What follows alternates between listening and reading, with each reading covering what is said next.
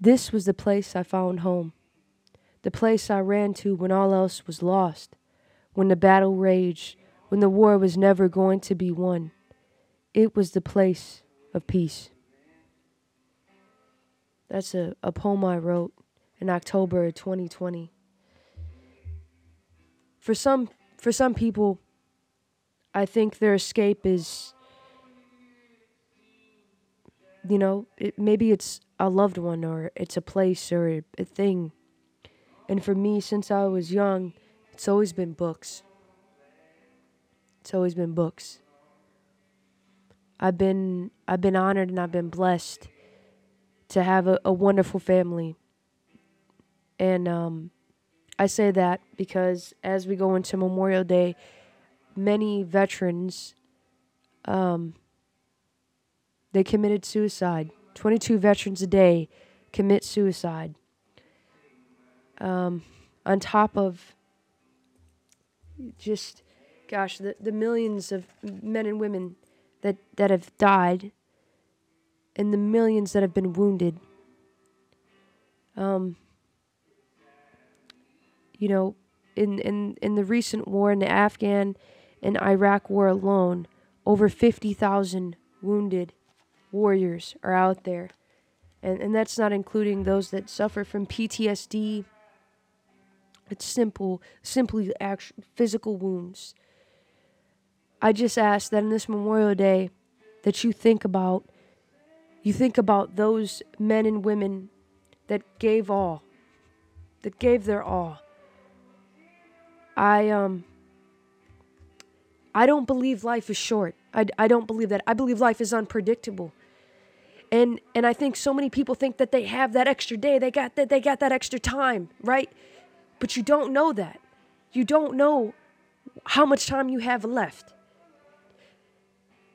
So you have to live a life worth living for those that can't. For those that didn't even make it to their 30s.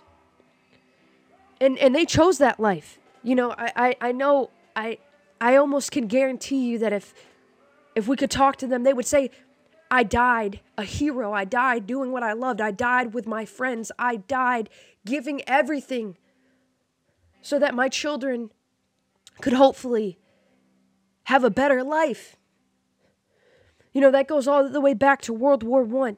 We didn't want to get into that war. At that time, we were not fans of war. America was not the war machine that it became. But truthfully, World War II, 1 million young men and women died. It's not including the numbers of the Holocaust. That's not including, that's just Americans. I had to make a podcast specifically for Memorial Day because I wanted my 3 listeners to know how grateful I am to be sitting here today and recording this. I make this podcast as part of my healing because death is a peculiar thing. It changes you forever. You never look at life the same. I think you have 2 options, I feel like, when you experience something so profound. Either you grow from it or you let it kill you. And I know that there are a lot of veterans, they can't help their wounds. And my God, I've heard some amazing stories of just, I'm talking people in wheelchairs kicking ass. Doing things that are, God, they're my heroes. The other heroes are the heroes that receive the knock on the door. They get the notification that their loved one is never coming home. To the mothers and the fathers and the brothers and the sisters and all the family members that are affected by their loss. To the children. Oh, to the children. I say a silent prayer for them every time I think about it. To give them the strength. Those Gold Star families, I want to let you know, if you ever hear this, that I thank you.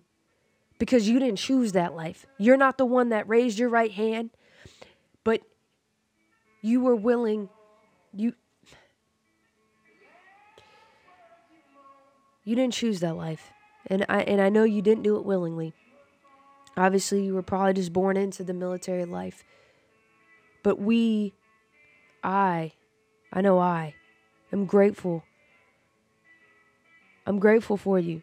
And sorry, I got all riled up there. But I want everyone to know, whether you're military or civilian or it doesn't matter. Be kind to one another. Love so hard that when you leave this earth, there's no question on what your purpose was. I've been honored to be a part of some of the greatest organizations, to partake in things that not everyone gets an opportunity to partake in. My good friend, she has an organization called Operation Honor Our Heroes. I talk about it often. And she goes out and she places flags on loved ones, on behalf of loved ones, so that their loved ones aren't forgotten.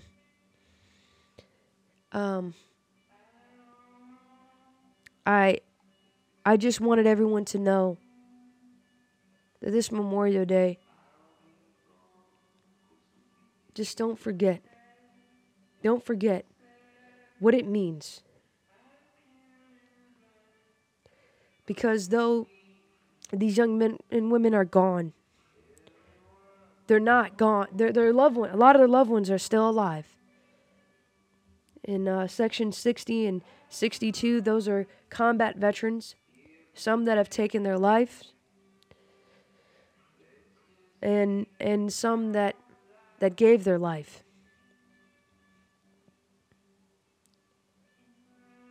So I'll get off my soapbox. I just wanted to thank my good friend Dom and the whole crew of So What You Saying. Corey, mental health is important. If you need me, I'm always here. Sean and Olivia, it's always a pleasure to hear your voices, no hetero or homo. And,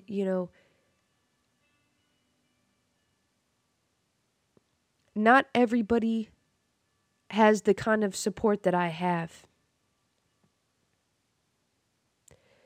And for that, I never forget. And I try to give all that I can to those that don't have the homies like I have, like my homie Dom, who checked on me all the time.